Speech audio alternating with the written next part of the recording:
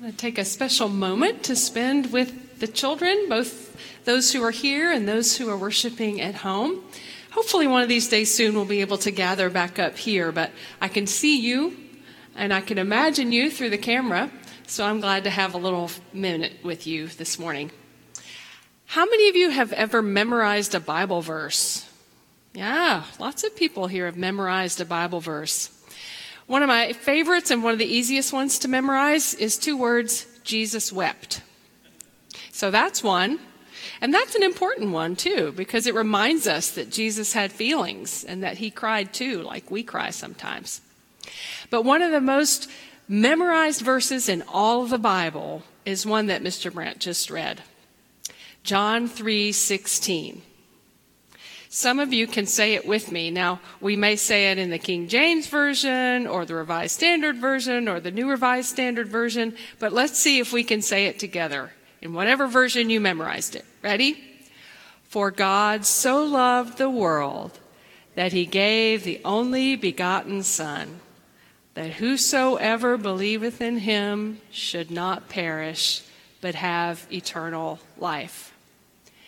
My favorite part of that verse is the very beginning. God so loved the world. God loves the whole world. God loves the world so much that God gave God's very self in Jesus to be with us. So that's a reminder to me that God loves each and every one of us, and God loves everyone unconditionally, and God loves this whole world so much. And God is with us in everything. So when you go home, if you don't know that verse by heart yet, ask your parents and maybe they can help you learn it too. Let's pray together. God, we thank you so much for loving us. And not just loving us, and not just loving our family, and not just loving the church, but loving everybody and loving the whole universe. Thank you for Jesus, who helps to show the world your love. And thank you for the Holy Spirit that helps us feel and share your love. May we receive and give your love today. In Jesus' name we pray. Amen. Now, when I learned that verse in Vacation Bible School when I was a child, what I didn't learn was when Jesus said it and to whom he said it. Every verse that we memorize has a context, has a story that goes all around it. And John 3:16 is something that Jesus said in the middle of a conversation. He was talking to a Pharisee named Nicodemus. Now, to get a little bit of the context of this conversation, I want to back up a little bit. John's gospel is very different from the other three gospels. Matthew, Mark, and Luke tell the story of Jesus. Most of it happens in Galilee, up north. And then at the end of the gospel, Jesus makes one trip to Jerusalem. And that's where he gets in trouble with the religious authorities and is ultimately crucified and rises from the dead. But in John's gospel, Jesus makes several trips to Jerusalem. And his first trip to Jerusalem is right at the very beginning in chapter 2 of John's gospel. And right at the beginning of the gospel, Jesus goes into the temple in Jerusalem and turns over the tables and stirs up all kinds of trouble.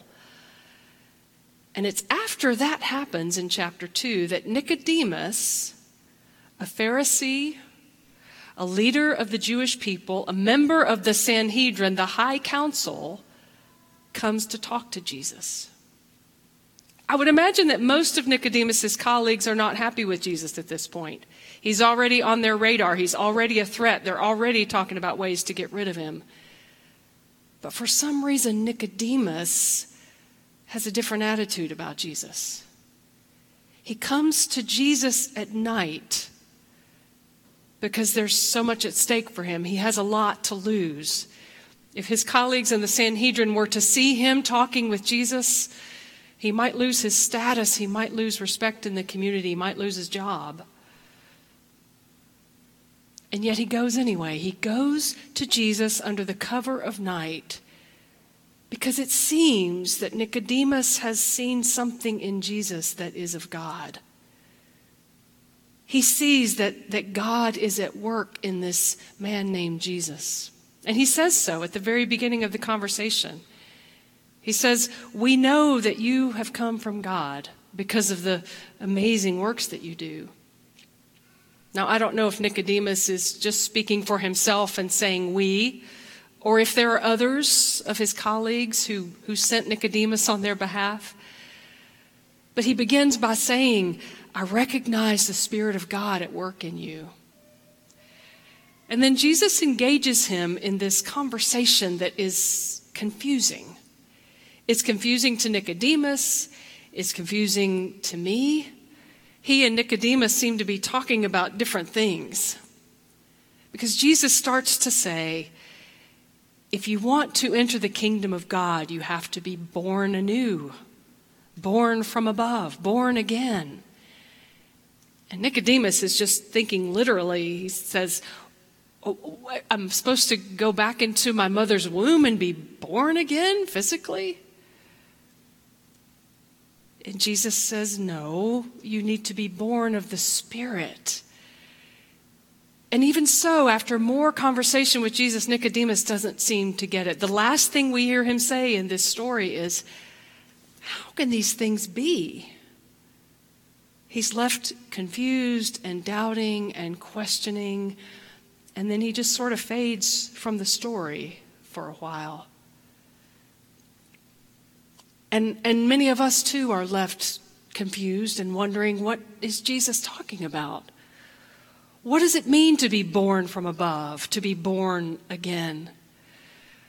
Now, there's one school of thought in our Christian family that talks about being born again in a particular way. That there's a moment in our lives, these friends would say, when you accept Jesus, when you are converted, when you have a 180-degree turn and you become a new person in Christ.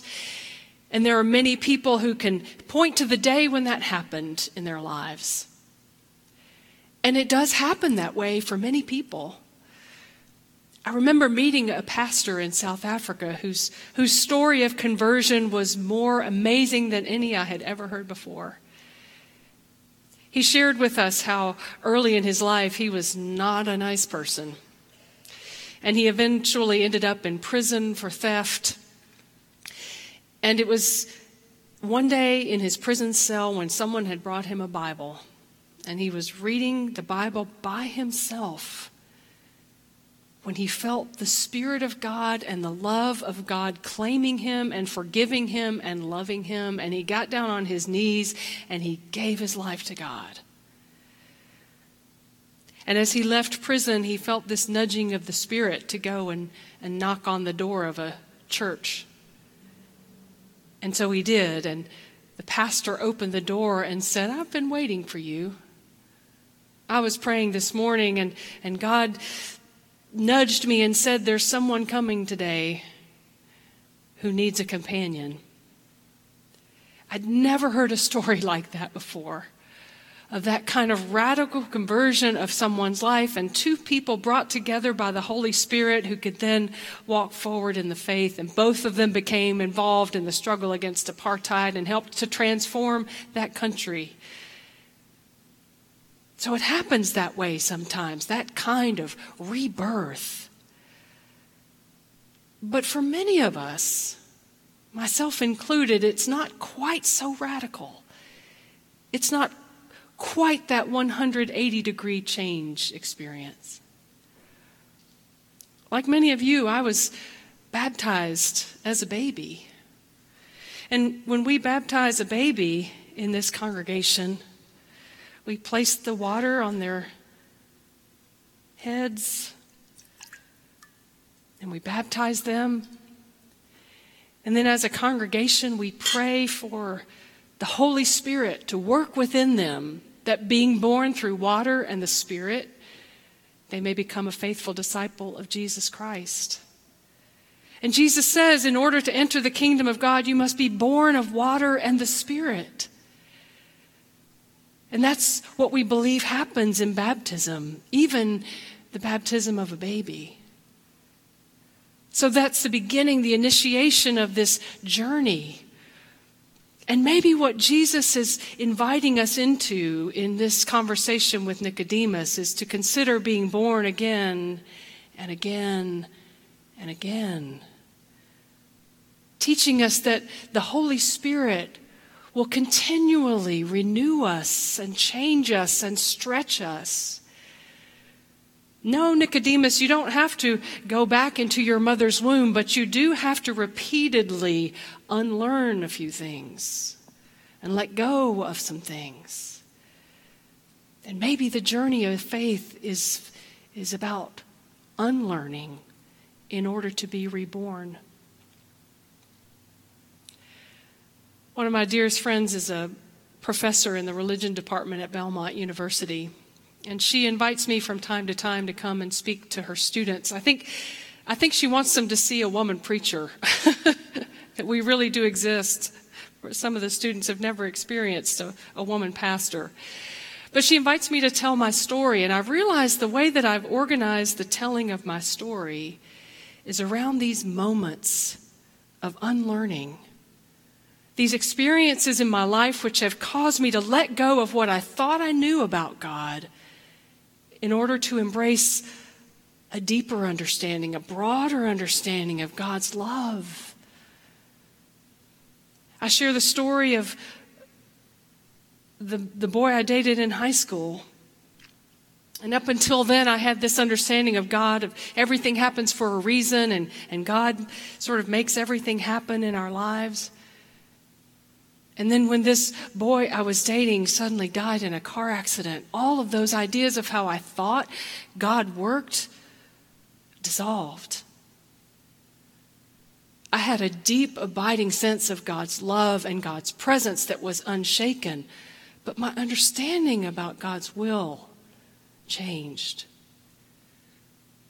And then I went off to college and became friends with people of other faiths, friends who were Jewish and Buddhist and agnostic, and I began to consider that perhaps God was even bigger than my understanding of who God was. I could tell story after story, and I'm still learning and being stretched and unlearning and having to let go of what I thought I knew. If you're like me, and your journey has been one of being renewed again and again and again, then we have our patron saint in Nicodemus. When we leave him in this moment in the 3rd chapter of John, he's, scratching his head. He doesn't know what to do with what Jesus has said. And he leaves by night. But he comes back again 2 more times in the gospel. He comes back again a few chapters later when the Sanhedrin is meeting and they're talking about arresting Jesus and getting rid of Jesus. And Nicodemus stands up to speak. And he says, "Is it in our law to condemn someone before they have had a trial?" It's not the most radical thing to say. It's not the boldest thing he could have done, but it's a step. It's greater courage, and he's speaking out on Jesus' behalf in the daylight in front of the Sanhedrin. And then at the end of the gospel, it is Nicodemus and Joseph of Arimathea who take Jesus' body off the cross and anoint him for burial like a family member would do. By the end of the story, it seems Nicodemus, in broad daylight, is claiming Jesus as his Savior. His is a journey, a gradual awakening. And no doubt, even by the end of the Gospel of John, it's not over. There is more that he will learn and more ways that he will have to unlearn. So in some ways, it's good news and bad news that God is not finished with us yet. It feels like bad news sometimes because there's more growing to do. There's more work that needs to be done. God is going to continue to stretch us and challenge us, not just as individuals, but as a church and as a denomination and as a society. Our work is not done. We have to continue the work. But the good news is that God isn't finished with us yet. We are not who we once were. Thanks be to God. And we are not yet who we will be. Thanks be to God, God is with us all the way. Amen.